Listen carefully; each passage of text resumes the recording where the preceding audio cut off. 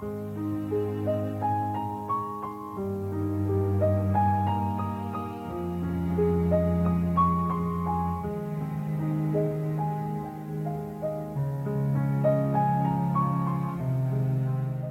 a good Wednesday morning to you. Today, here in the middle of the week, we're reading in Numbers in chapters 28 through 30.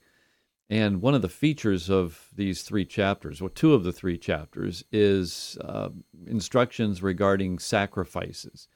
And they were constant and multiple sacrifices. Let me just run through them. So in chapter 28, it begins, the Lord gives instructions regarding the daily sacrifices. Every single day, sacrifices, burnt offerings were to be made at the appointed times. Then, in verse 9 and 10, the Lord gives instructions regarding the Sabbath day. So not only were there the daily offerings, but every Sabbath day, there were additional offerings. 2 lambs had to be offered as a burnt offering. And then there were monthly sacrifices. Verses 11 to 15, God gives instruction for offering sacrifices at the beginning, burnt offerings at the beginning of every month. And then once a year, on the 14th day of the first month, is Passover, and offerings were to be made. By the way, these are corporate offerings. These are offerings that were to be made at the temple or the tabernacle. They weren't individual offerings. So it's not like every individual on every day had to offer a couple of lambs. I mean, that would just be absolutely impossible. This was the work of the priests for the sake of the congregation, for the sake of the nation. So in verse 16, chapter 28, there are instructions regarding the Passover sacrifices. In verse 26 is the Feast of Weeks, and there were burnt offerings to be offered. 2 young bulls, a ram, and 7 lambs had to be offered. In chapter 29, there are offerings that were to be made at the Feast of Trumpets. On the 10th day of the 7th month, verse 7 says, is the Day of Atonement, and there were to be sacrifices, burnt offerings, on the Day of Atonement.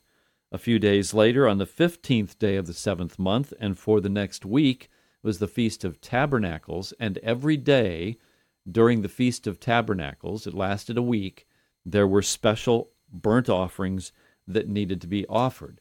Constantly, the nation of Israel, God's people, were reminded of their ongoing need for forgiveness and cleansing and consecration every single day of the year. And some days they were reminded on multiple occasions. Now, then came Jesus. And when Jesus came, all of that was done away. Why? How? Well, the book of Hebrews gives us an answer to that question. In chapter 10 of the book of Hebrews, the writer of Hebrews says this. He says, for the law, this is the Old Testament law that we've just been talking about in Numbers 28 and 29, the law having a shadow of good things to come. All of those sacrifices were a shadow of something good that is to come. And what is that good that is to come?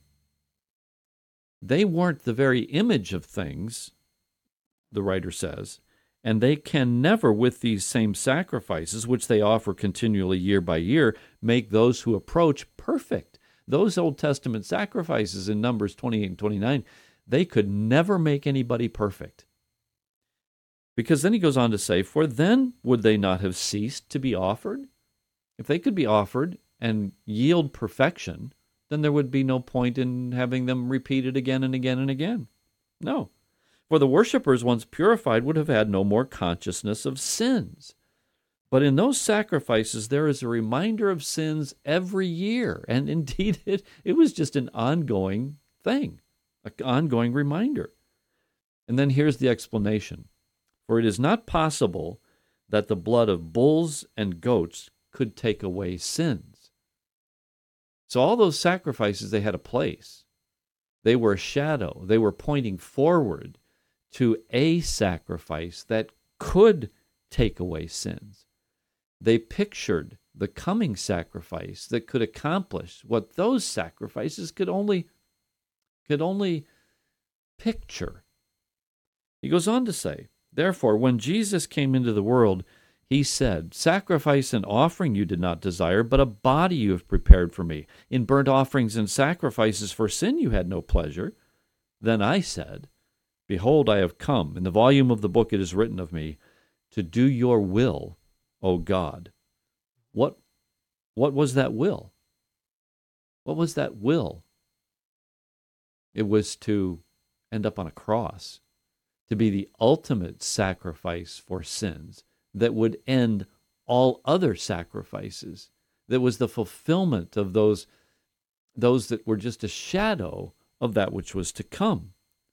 So verse 9 says, when he said, behold, I have come to do your will, O God, he takes away the first, that is, those first sacrifices, that he may establish the second. By that will, the writer says, we have been sanctified through the offering of the body of Jesus once for all. Once for all. Once for all. Oh, brother, believe it. Isn't it a great thing? Jesus paid the one-time sacrifice for all of our sins. We don't have the daily reminders of having to offer up burnt offerings somewhere in Jerusalem or anywhere else. Jesus paid it all. Our Father and our God, we thank you today that indeed he has. Thank you that Jesus took our sins in his body on the cross, and the shedding of his blood, the offering of himself, was the one sacrifice to end all others. Thank you for our Savior. In his name we pray. Amen. All right, well, listen, have a good rest of your Wednesday. May the Lord bless you in it. Good day.